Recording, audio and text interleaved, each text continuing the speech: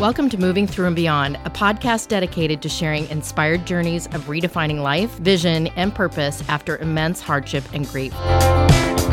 My goal with this podcast is to give you hope and to let my guest journeys inspire you to make the choice to keep looking up.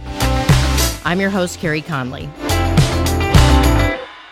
Before we get started, I have a quick favor to ask. I'm on a mission to impact 1 million lives, helping youth, their parents, and young adults decipher their life vision to make an impact. One of the ways I'm doing that is through this podcast, Moving Through and Beyond, which is why I'm asking you to simply hit that subscribe button on whatever platform you are listening to.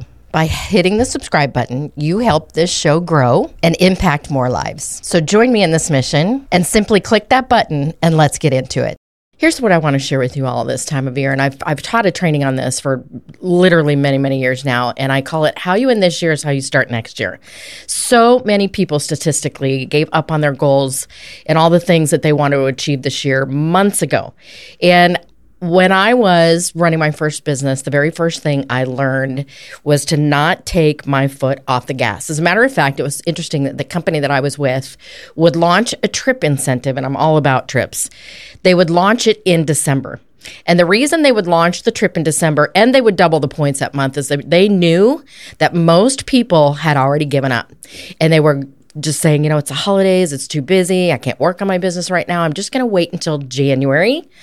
And I knew that if I really ended my year really strong and blew it out, matched the points, the whole thing, I was halfway to earning the trip already. But here's my bigger point with this.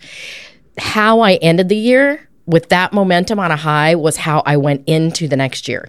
And unfortunately, what most people do is say, like I was saying a minute ago, I understand that I need to really stay in, keep my head in the game and all the things, but it's just too much. It's too busy. I'm going to start in January. But here's the thing that happens. When you do that, when you take the time off, October, November, December, thinking you can just January 1 flip the switch and it's all still there, it is not. And it takes you a good 60 to 90 days to rebuild that momentum. So you can't just stop it and think it's still going to be there. You have to end on a high so that you go into the next year already on a high, and the momentum is already there. If you found this episode inspiring or helpful, please share it with a friend or a family member. In order to be successful on this mission, I can't do it alone.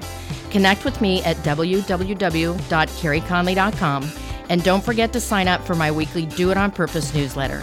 Let's build this life-giving vision movement together to end this epidemic, save lives, and create purpose.